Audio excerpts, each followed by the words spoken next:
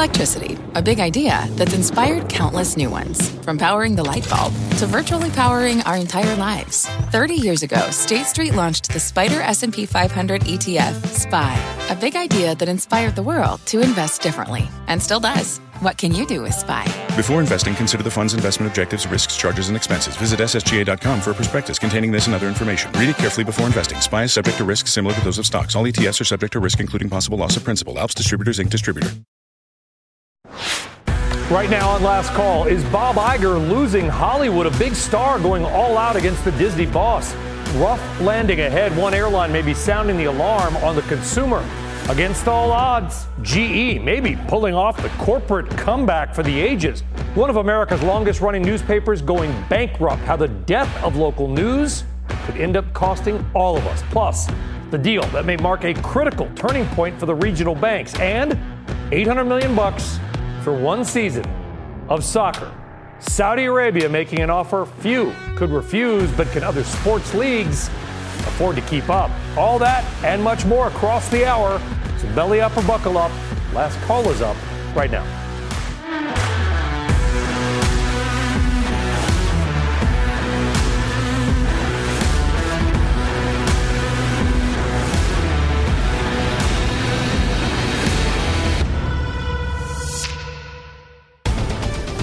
All right, well, good evening here. Good afternoon out west. I am Brian Sullivan. As the animation suggests, we got some breaking news tonight. A new report out from Politico saying that the Federal Trade Commission is getting ready to finalize an antitrust lawsuit against Amazon, which could include breaking up the company. Again, that according to a new report out of Politico, out just moments ago. And we are joined now by Josh Sisko. He is the reporter who broke the story literally less than half an hour ago. Josh, we appreciate the hustle. Thanks for coming on the program.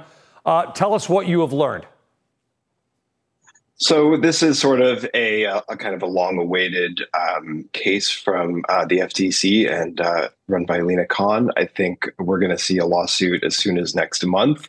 And based on past statements of Chair Khan, we could see a breakup of at least part of the company focused on Amazon's retail business. Yeah, and I want to be clear. There's been, to your point, sort of this speculation, some other reports weeks ago that the FTC was readying a possible lawsuit against Amazon. Lina Khan, who's the head of the FTC, wrote a now very famous legal paper, effectively calling for that when she was at Yale Law School. So Amazon's been on her radar since the time she was basically a legal student. That said, I believe, Josh, and again, this is all happening real time, I believe this is the first report that I've read, yours, which specifically mentions a breakup. And you cited a number of sources on this.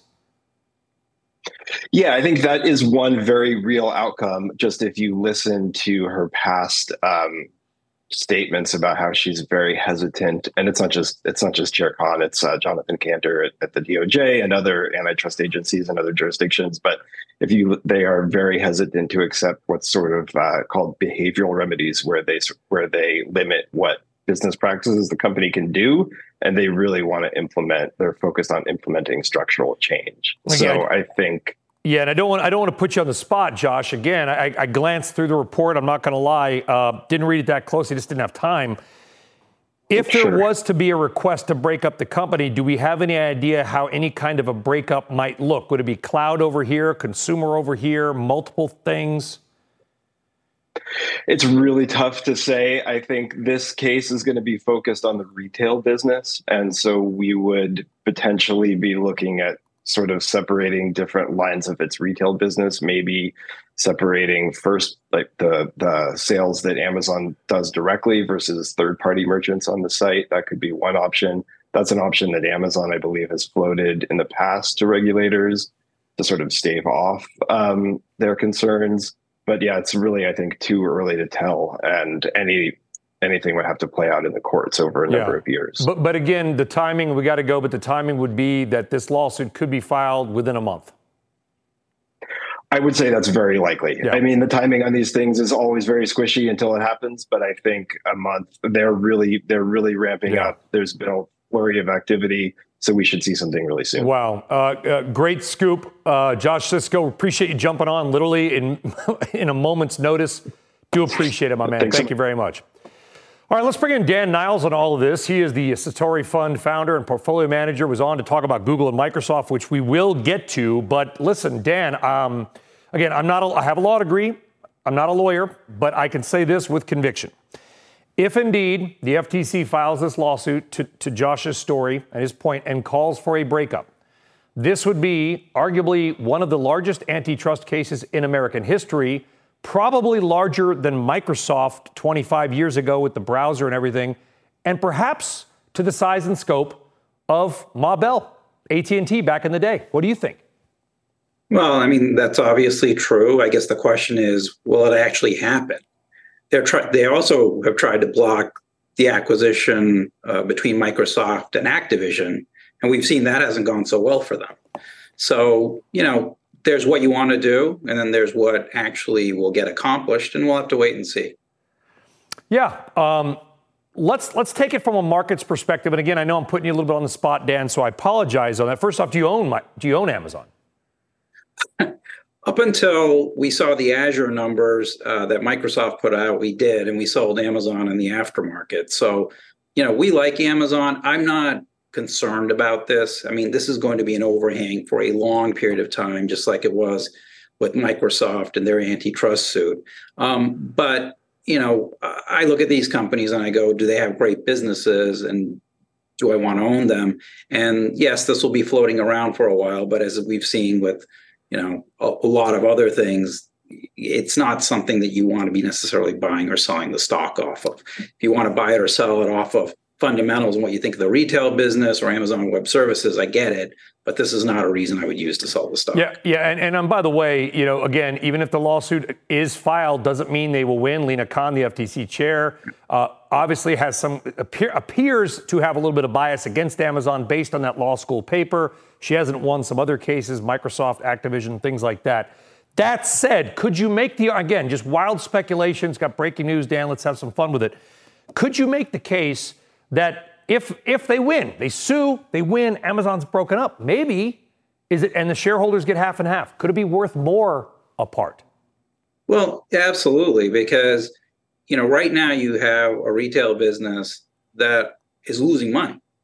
That's being funded by Amazon Web Services and their advertising business. Well, if Amazon were to split those apart, let's say, it's not like Amazon's retail business would be valued at zero and the other businesses would have some value ascribed to them, right? So in a weird way, this could be the best thing for Amazon shareholders, and that the pieces could be worth more than what they are put together.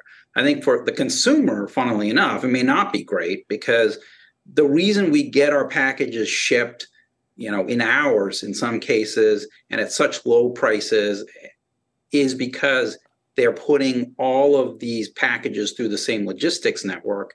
And if you start breaking that up, or you start throwing gears in the sand, it's just going to make prices go up for the consumer. So yeah, I know that the government wants to believe, big is bad, but for the consumer, that's not necessarily the case. And Amazon's not making money in their retail business at the end of the day. Yeah. And that's something we've all been waiting for. And that's what I'm excited about is, do we see some improvement in that as we go through this year? And I think we will. So we'll see what happens. Bottom line, it may not be, the headline may not be terrible for Amazon shareholders. Dan, thanks for rolling with that. Let's get to why you are here and segue to two big dog earnings. They are out and they can move all your money, okay? One of them is the former maker of the Zune music player, Microsoft, taking a little bit of a hit after hours, down 3.5% due to slowing revenue growth in its cloud business. On the flip side, Alphabet up after hours. Investors did apparently like those results, up 6.5%. But forget the cloud or online ad business. The biggest topic on both earnings calls a moment ago, what else? Artificial intelligence. In fact, it was mentioned a lot. Listen. AI, and AI, AI, AI, AI, AI, AI,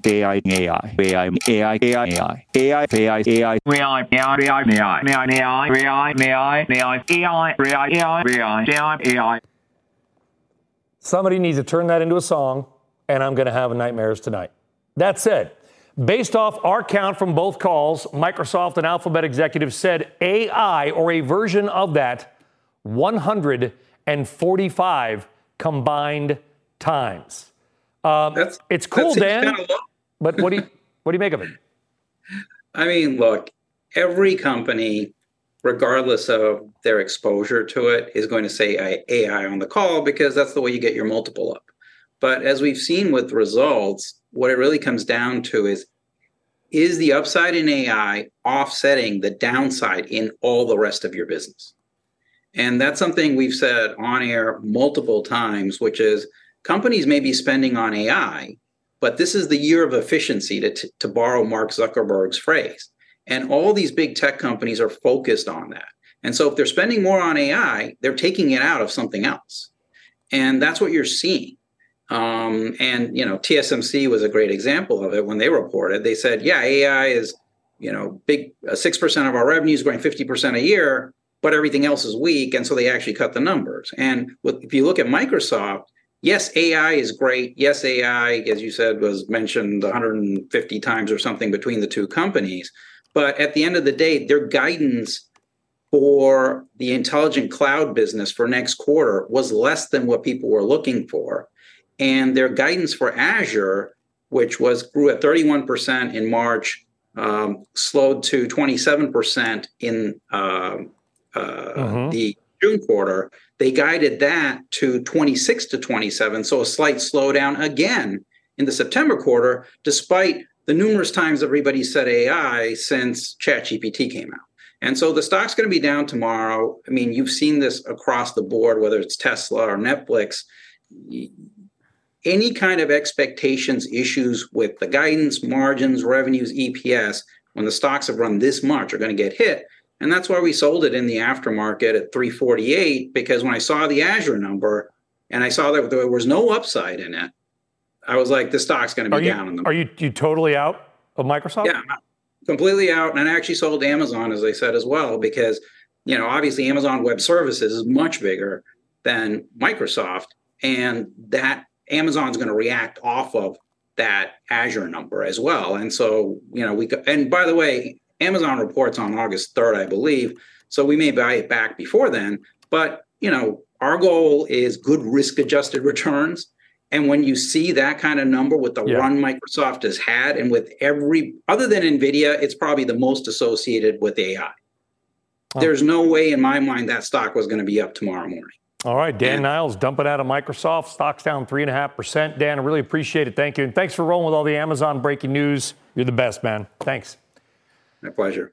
All right. Speaking of earnings, or lack thereof, Snap is plummeting after hours. Disappointing numbers there, but we're going to hear how it may turn around tomorrow. The CEO of Snap, Evan Spiegel, will be joining Squawk on the Street. How many, up 20% and down 20% days has Snapchat had? It's like the Bitcoin of stocks. All right, in the meantime, here's what happened to your money today, and you might have heard about this on this fine network. The Dow is now up 12 sessions in a row, tying its second longest streak of all time, going back to February 2017. Now, it could tie the record, 13 higher sessions, only done once, back in 1987. Tomorrow, no doubt, will be a fun one to watch, but Microsoft may not be a big help to the Dow. The biggest winner of the day, Packaging Corporation of America, jumping 10%.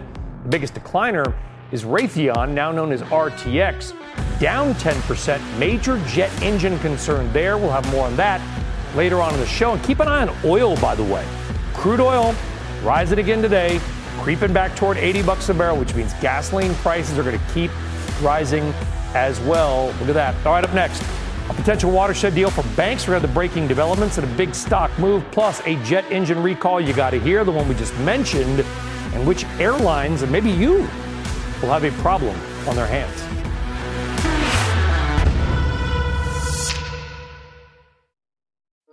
Welding instructor Alex DeClaire knows firsthand how VR training platforms like ForgeFX can help meet the demand for skilled workers. Anywhere you go look, there's going to be a shortage of welders.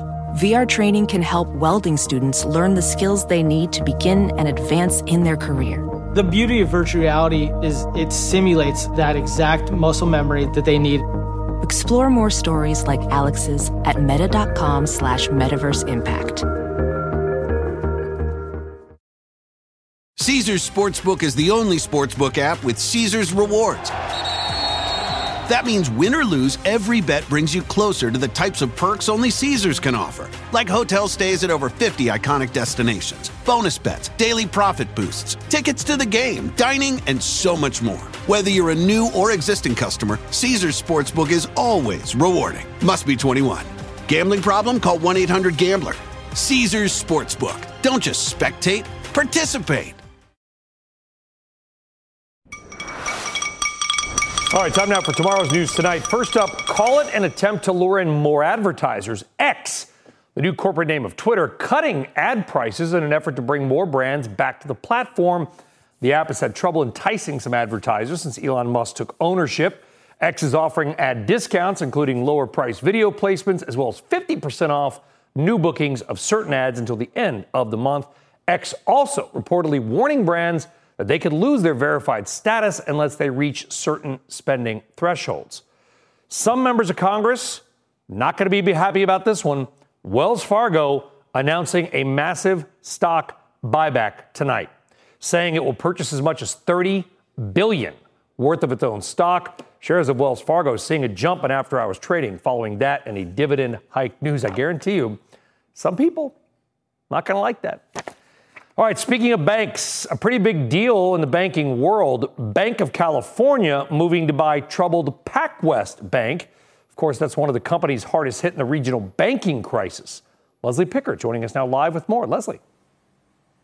Hey, Brian. Yeah, we've seen some volatility with PacWest in the last few weeks, and it's more than recouping the losses it endured in regular market hours when reports first surfaced about the transaction with Bank of California. But it's a complicated transaction, complete with asset sales, a private equity infusion, and an interest rate swap. But the combination is expected to be more than 20% accretive to Bank of California's 2024 estimated EPS and immediately 3% accretive to tangible book value per share.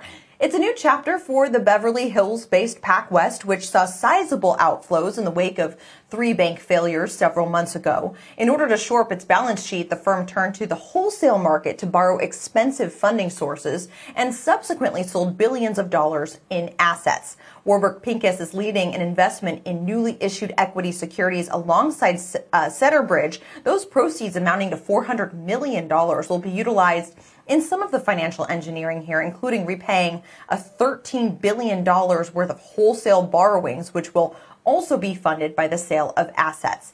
As in any bank transaction, these are fully marked as a result of the deal.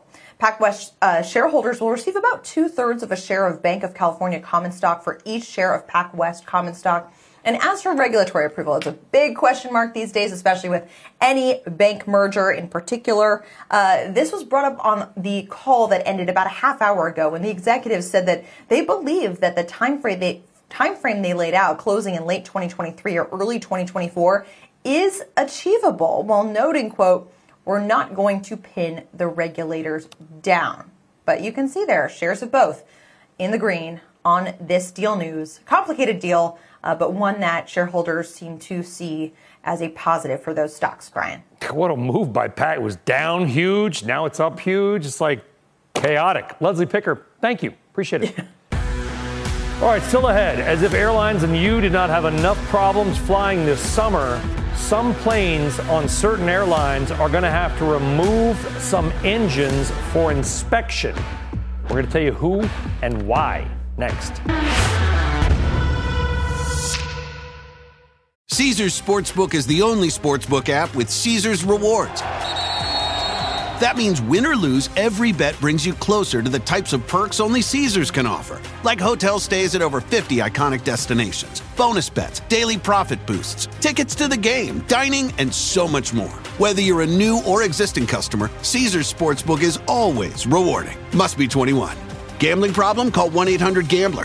Caesars Sportsbook. Don't just spectate, participate.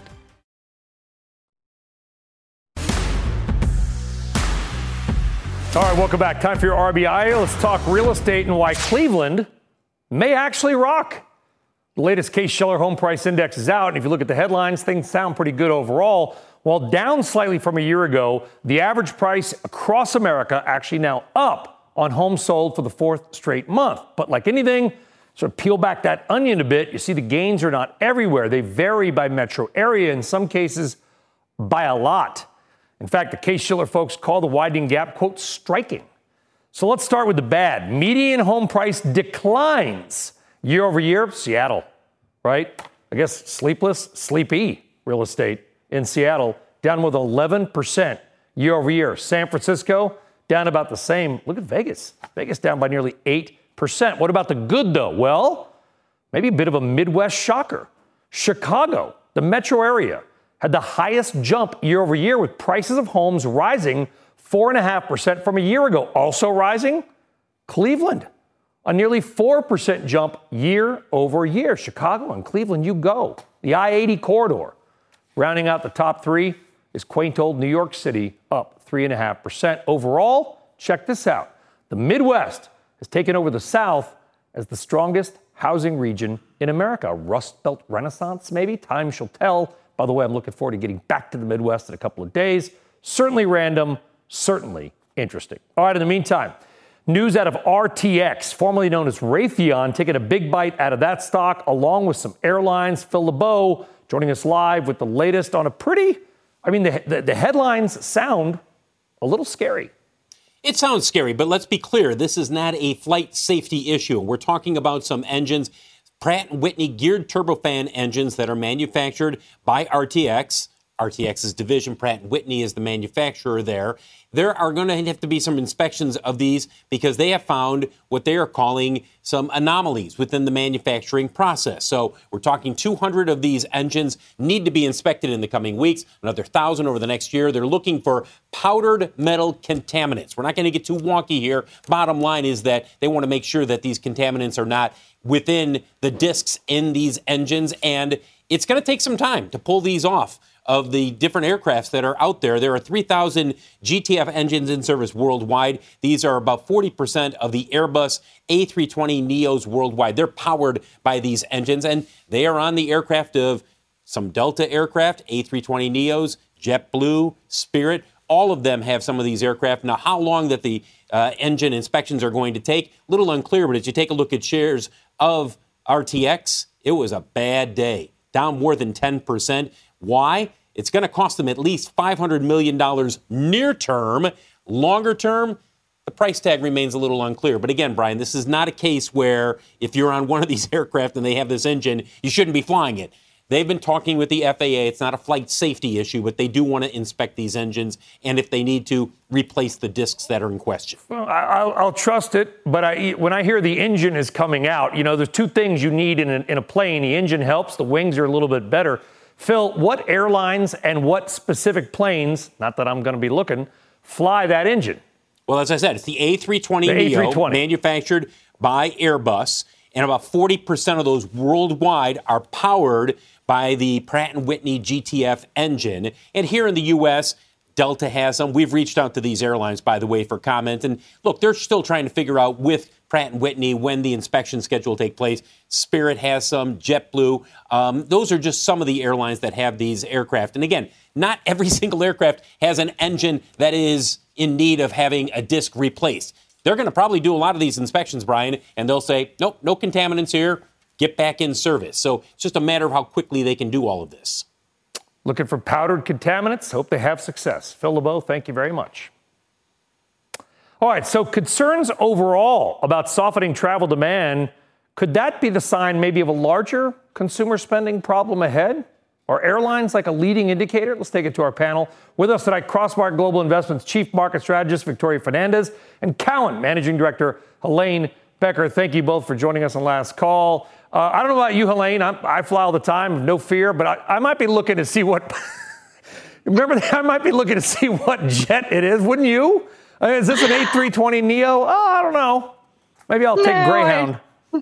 Yeah, don't worry about things like that because as Phil was saying, air travel is really safe. And what he didn't mention is that some of these engines have already gone through a maintenance cycle, and any of those contaminants that were found would have been replaced already. So to his point, they're going to do inspections on those 200 initially, and they'll probably find that a lot of them don't have issues. So you don't have to worry, Brian. Well, okay, well, back to you then very quickly, Helene. Before we get to Victoria, do you think it was a big overreaction on RTX today then? That's not a stock that I cover, so I can't speak directly to that. I can tell you that the airlines were down a lot today, and the reaction there really had more to do with the domestic outlook for pricing and for traffic. Which confuses me to no end, Victoria, because every time I come down to visit all you nice people in Houston, the flight is oversold, the tickets are spectacularly expensive. There's an hour-long line at Newark to get through. Thank you, Clear, by the way. I don't understand this sudden concern. Are you seeing something that others are not?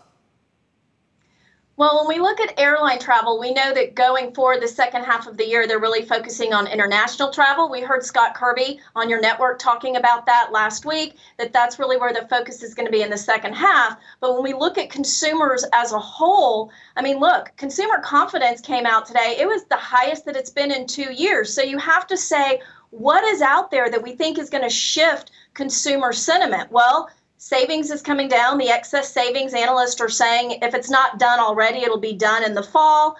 You've got student loan debt payments that are coming due again. That's going to affect disposable income. Commodity prices higher. And look, it's earnings season. We are watching margins for these companies because we think it will affect the consumer. They have been held up by a strong labor market. If margins have pressure, then you're probably going to see wages stagnate or you're going to see layoffs increase. So I think there are some warning signs for the consumer in the second half of the year. But you travel as well. I just don't understand it, Helene. Like I said, just anecdotally, I'm flying back out to the Midwest this weekend, and I've been doing it every year for 25 years. The ticket was like double the price it normally is. I'm not flying on some A380 with my own room. You know what I mean? I'm not Cristiano Ronaldo. I'm like tucked in there. I can barely get my knees behind the seat.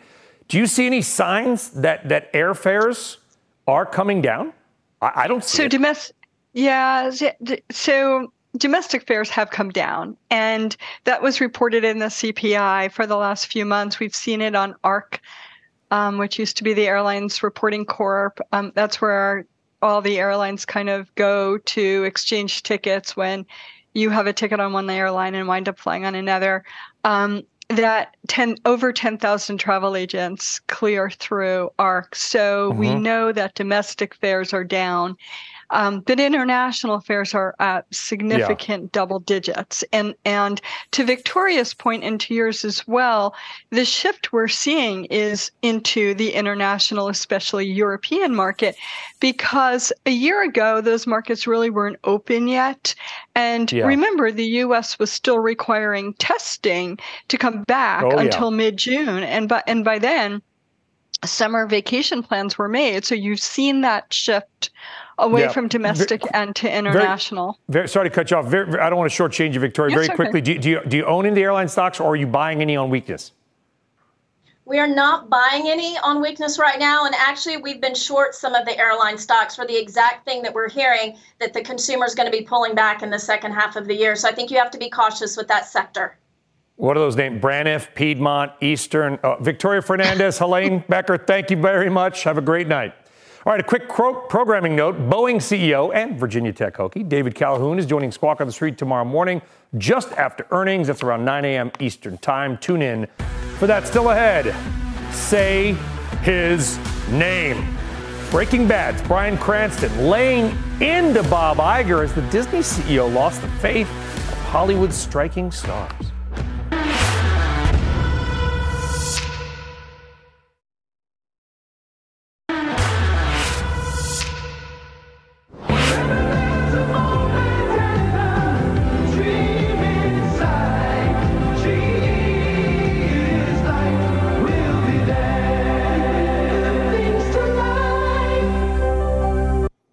Remember that? And the popular slogan back in the day for GE kind of epitomized these days. Shares have been coming to life. After a strong earnings report, it's seeing enormous demand for its jet engines, along with things like wind turbines. This is just the latest bit of good news for GE and its investors. It is putting together one of the more impressive turnaround stories in recent memory. Over the past year, GE shares have skyrocketed nearly 120%, making it one of the best performing stocks in the S&P 500. Now, it's not all good. They're hitting levels not seen since November of 2017. We know long-term shareholders still taking a hit, but the stock has done a nice job coming around in the last year or so. All right, meantime, the Hollywood shutdown entering its 12th day, and one of the biggest names in show business slamming Disney CEO Bob Iger. Here's award-winning actor, Breaking Bad, Bryan Cranston at a strike event in New York City today. We've got a message for Mr. Iger.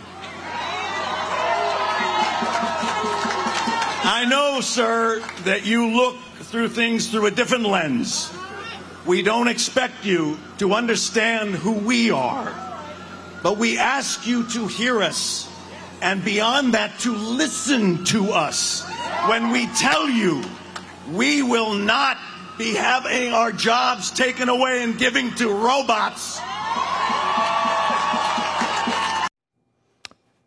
Now, Cranston's comments, the latest in a growing chorus of criticism aimed at the Disney CEO. It comes after Iger's infamous interview now with our own David Faber 2 weeks ago when he said that the striking actors' and writers' demands were, quote, not realistic.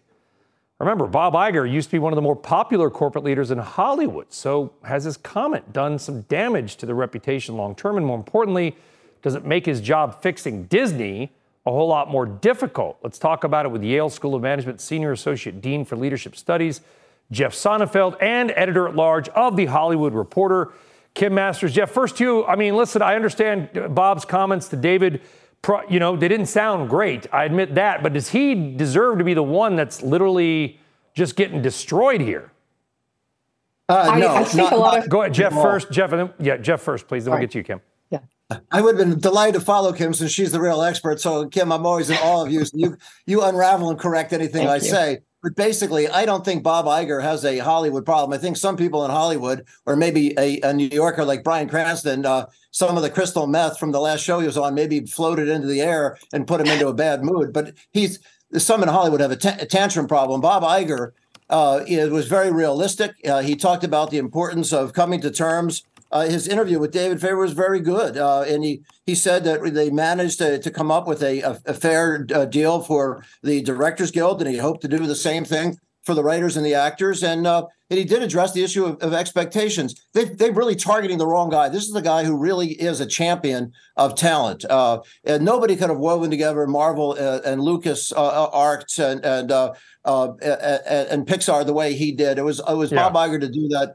And you take a look at who's out there.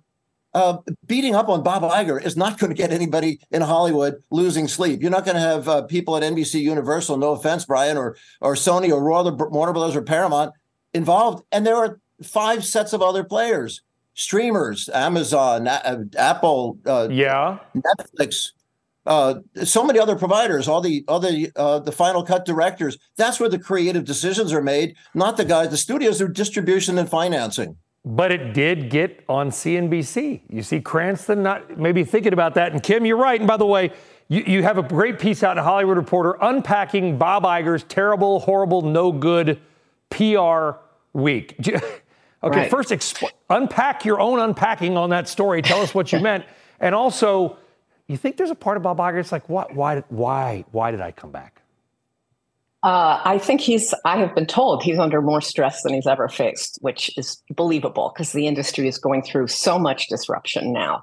Up until your interview at CNBC at Sun Valley, and again, you can talk about the content, but the setting opened the door for Iger to be bashed. It was this bucolic setting, and as Fran Drescher, the head of SAG-AFTRA, lost no time in jumping on this. There he is, coming in his private jet, in his designer clothes, and she said, "Are you an ignoramus?" Bob Iger is definitely not used to being talked to like that. He's had a storied career, probably one of the most, maybe the most respected CEOs of the last, who knows, many years. Suddenly, he's got this uphill mountain to climb. They can't figure out how to make money on streaming. There's disruption. They're losing the reliable money from their cable channels. What is he going to do? And I don't think in a million years he would have imagined that he would overtake David Zaslav of Warner Brothers Discovery as the villain of the week. But with that comment, he appeared, and as Fran Drescher alleged, to be tone deaf. So I think this is a horrible outcome that he would never have wanted. He thinks of himself as a friend of the creatives, but things are very difficult. The emotions are running really high. He is under tremendous stress. I mean, I noted in my piece, there were back-to-back Wall Street Journal stories, one of them saying his time is up for fixing this. It's been 8 months since he came back to the company, but Wall Street's impatient. The next one also pointing out, accusing him of this elitist thing, wearing these designer shoes, going to the Met Gala, building a bigger yacht. All of that is so dissonant with what's happening in Hollywood right now. And the door just opened, and I think he's just found himself in a position like this for the first time ever. And well, listen, this, and Kim, last one to you too, is that this doesn't appear to be anywhere near any kind of settlement. My guess is when they do settle, and ultimately they will, they'll probably all hug it out because it's in everybody's best interest to have a good relationship. Studios, producers, actors, writers, etc. This is a fight. A fight will be over, and then maybe they'll, have a little makeup, whatever they call it in the movie industry. Well, really, they have got different interests there, Brian. Is Netflix produces 400 films a year. Disney produces maybe 15 theatricals and about 50 TV shows. Very different in terms of use of writers and production work and all the rest, and directors. Yeah. They also have the capitalization so different. Netflix, you talk to people that are in the streaming side, they're willing to last almost a year. A lot of the old traditional studios will have this resolved by September. Yeah, they have almost twice the price earnings ratio at Netflix as Disney. So very different interests in terms of... Kim, is there one person out there that you think, maybe it's Bob Iger or somebody else, that can really play the change maker here? I think people were hoping it was Iger, but unfortunately now he's suffered this damage. I have sources telling me there have been federal mediators here from the Federal Mediation and Conciliation Service, and they are hoping that as neutral parties, they can bring the parties together, but they can't compel anybody to the table. So at some point, and the emotions are running so hot right now that it's truly worrying. Like, how do you get back to normal? But at some point, maybe it's the federal mediators. I can't see the way out right now. It's really looks like a bad situation. Well, when you do figure it out, I'm sure you will, Kim, please let us know. We'll get you back on along with our friend Jeff Sonnefeld of Yale. Thank you both very much. All right, coming up on kind of a similar story, is this really the final death spiral of local news? A story you want to hear, and why, if you think you don't care, why it could be very bad for everyone and maybe a little good for corrupt politicians.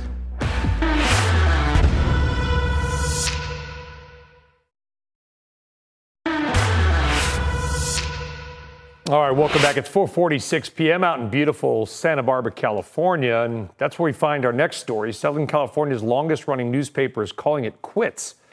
The Santa Barbara News Press has ceased publication after filing for bankruptcy. That paper has been in business for 168 years. Obviously, the paper, not an outlier, just part of a bigger trend. According to Northwestern University's Medill School, the U.S. had about 9,000 newspapers in 2005, just under that. Fast forward to today, we're down 30% or more, with many papers struggling to survive. Many areas don't have a local paper at all, or they have just one where they used to have two or more. And of course, if you read them, many of these stories now are not local news stories. They're just recycled national stories from AP and other sources. Now, you should care about this. And let's talk about why. Yale University lecturer and CBC contributor Joanne Littman joining us. And here's why we should care, I think, Joanne. And even if people say, why do I care about the Santa Barbara Press? Or why do I care about local news? I've got Google, I've got NBC News, whatever. Here's why. If you're a corrupt local politician, and let's be clear, there's a lot of them, okay? It was always the dogged local news reporter working probably with law enforcement that would break some big story that would be able to maybe figure this out, right? Expose some bad behavior on the part of local officials or other people, by the way. Who's doing that now? Yeah, Brian, this story is not just about Santa Barbara. This is about all of us, 100%. There are now, you saw that decline in newspapers. There's now almost 2/3 of U.S. counties have no news at all. These are called news deserts. And the papers that remain, many of them have been cut to the bone so much that newsrooms that used to have 30, 40, 50, 70 people in them now have maybe 2 reporters, 1. There are local newspapers with zero news reporters in them. And what that means is we're not holding the powerful to account. We're not understanding what's going on in the mayor's office with the local community. That's right. We're not hearing about the zoning board. We're not hearing about the school board, right? There are so many of these issues that are going by the wayside. And you're right, Brian, also, it's really dangerous because now people without that local community, it is tearing at the fabric of our social and That's political. right. We're not, and again, listen, there's a lot of great local officials, but there's some bad ones too. They know nobody is watching them. There's no local news reporter asking where'd the money go or why is that bridge taking, twice the time it should be. By the way, it could also, if you have that kind of abuse, it could raise everybody's taxes because areas' credit ratings can go down because they're not managing their money well because nobody's watching it. That's okay. So that there is a financial incentive as well. And now what's happened, Joanne, and listen, the media is a part of this as well, I admit it, which is instead of arguing about that bridge politely at the local bar, we're yelling at each other about climate or COVID, right? Or Biden or the other guy, right? We're just fighting over national issues, just screaming into the wind. Yeah, there's actually research on this, and it just breaks my heart. I mean, actually, Yale, MIT, others have done studies on this that show when you lose your local news, what happens is it increases polarization. It tears apart local communities because people then have to go for their news. They're getting national issues. So they start then fighting about climate change. They start fighting about COVID. It increases, and this study showed this, it increases political polarization at the local level. Yeah, because we used to, not like back, and I don't mean back in the day, where we had our pickaxes, we're in the Yukon looking for gold. It's like 10 years ago, Joanne. And now they're all, you wonder, we led the show with a story from Politico that the FTC may be trying to break up Amazon and file a lawsuit. You do wonder if there's going to be some help for local news at a government level, but I don't know why Congress would want that, because then the local news people could actually dig into Congress. Yeah, we absolutely need to have some sort of alternate business models. I mean, the business model right now, you have large companies that own lots of newspapers that are basically just trying to cut their way to profitability by cutting staff, which in turn alienates your readers. You lose your readers, you lose your advertising, and then you lose more readers. So it's this downward cycle. It breaks my heart. I think Brian, that I was the chief content officer of Gannett for several years. That's why you're on for this story. Beginning in 2015, when I joined Gannett, we had 110 newspapers and more than 3,000 journalists. Gannett today has since merged with Gatehouse. It is now more than twice the size, more than 200 newspapers. And how many reporters does it have? It has the same or fewer reporters as it did when it was half the size. And in fact, it laid off 20% of those reporters just last year. So we really do need to look for alternate methods of supporting journalism. Luckily, there are some. I mean, there's some nonprofit. There's more than 200 nonprofit local newsrooms out there now, including ones like Mississippi Today, one of the great ones, won a Pulitzer Prize this year. So we do have some really, positive little green shoots. There are. Yep. Thank you. Joanne Littman, an important story. Let's do more on it later on. Keep on it. All right. Absolutely. Coming up, $800 million for 1 year of work. With Joe Pompliano next.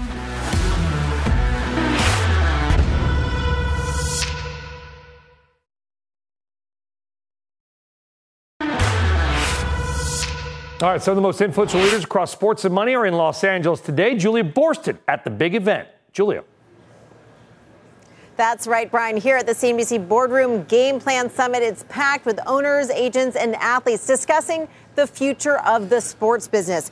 And there's no question that sports rights are more valuable now than ever, especially in light of the writers and actors strikes shutting down scripted production.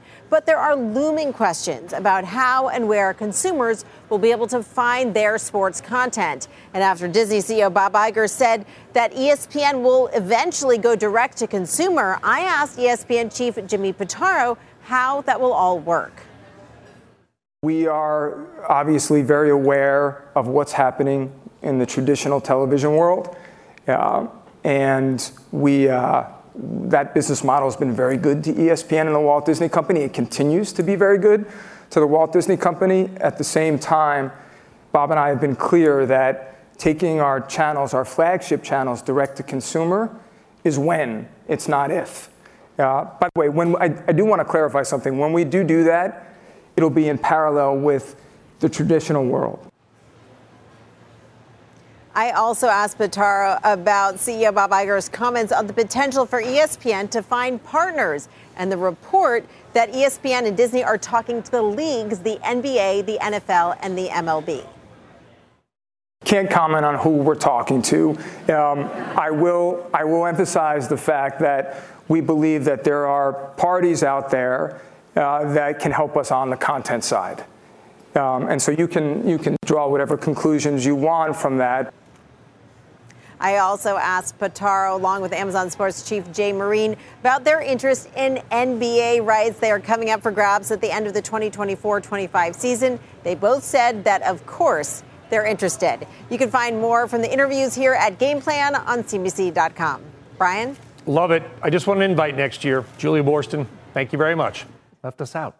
All right, in the meantime, the sports world continues to grapple with Saudi Arabia's monster offer to French soccer superstar Kylian Mbappe. According to multiple reports, Saudi club Al Hilal put forward a one-year, $776 million offer that works out to about $88,500 an hour of just living, much more playing. Let's talk about with Joe Pompliano, investor Pomp Investments, and the host of the Joe Pomp podcast. What? That's my question. Thanks for having me, Brian. Yeah, it's really an unprecedented deal, really, for sports in general, but soccer specifically. And I think people need to just zoom out for a second and really just look at what Saudi Arabia has done over the last few years. Their state-controlled oil company, Aramco, produces 10 million barrels of crude oil per day, and they reported a net profit last year of $161 billion. But they're trying to diversify out of fossil fuels, and they want to invest in sports. So they've been investing billions in sports through their sovereign wealth fund. They bought Newcastle United for $400 million. They spent $1 billion hosting WWE events every single year. They just spent $3 billion on investment with the PGA Tour. And they even offered to buy Formula One for $20 billion. But when you look at this, there's really no better sport than soccer. It's global. There's 3.5 billion fans worldwide. And Mbappe is one of the best players in the world in his prime at 24 years old. Yeah, and by the way, Al Hilal, owned by the Saudi investment fund, unlimited money, the most successful team, by the way, in Asia, been around forever. So maybe this is a real deal. Quickly, maybe this is a real offer. It seems like it might be. Some of this is image rights and other things like that, too. But it's certainly something to contemplate, considering he can leave after 1 year. Joe, really appreciate it. $776 million for a year. That's real money by anybody's standards. Joe, appreciate it. Get you back on soon. All right, finally on last call, if you missed the top of the show, and we forgive you if you did, the artificial intelligence frenzy has reached some new heights. We listened in on the conference calls for both Alphabet and Microsoft, and this beautiful ballad that we put together, we have to hear one more time. Listen. AI, and AI, AI,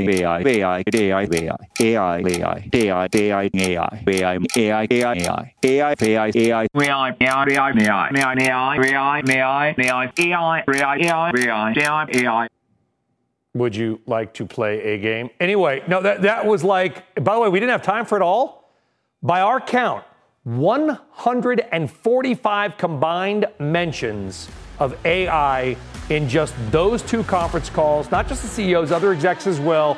Great job by the team putting that together as well, rolling with the top of the show. I love everybody. We'll see you tomorrow night. Shark Tank, even you, Max, is next.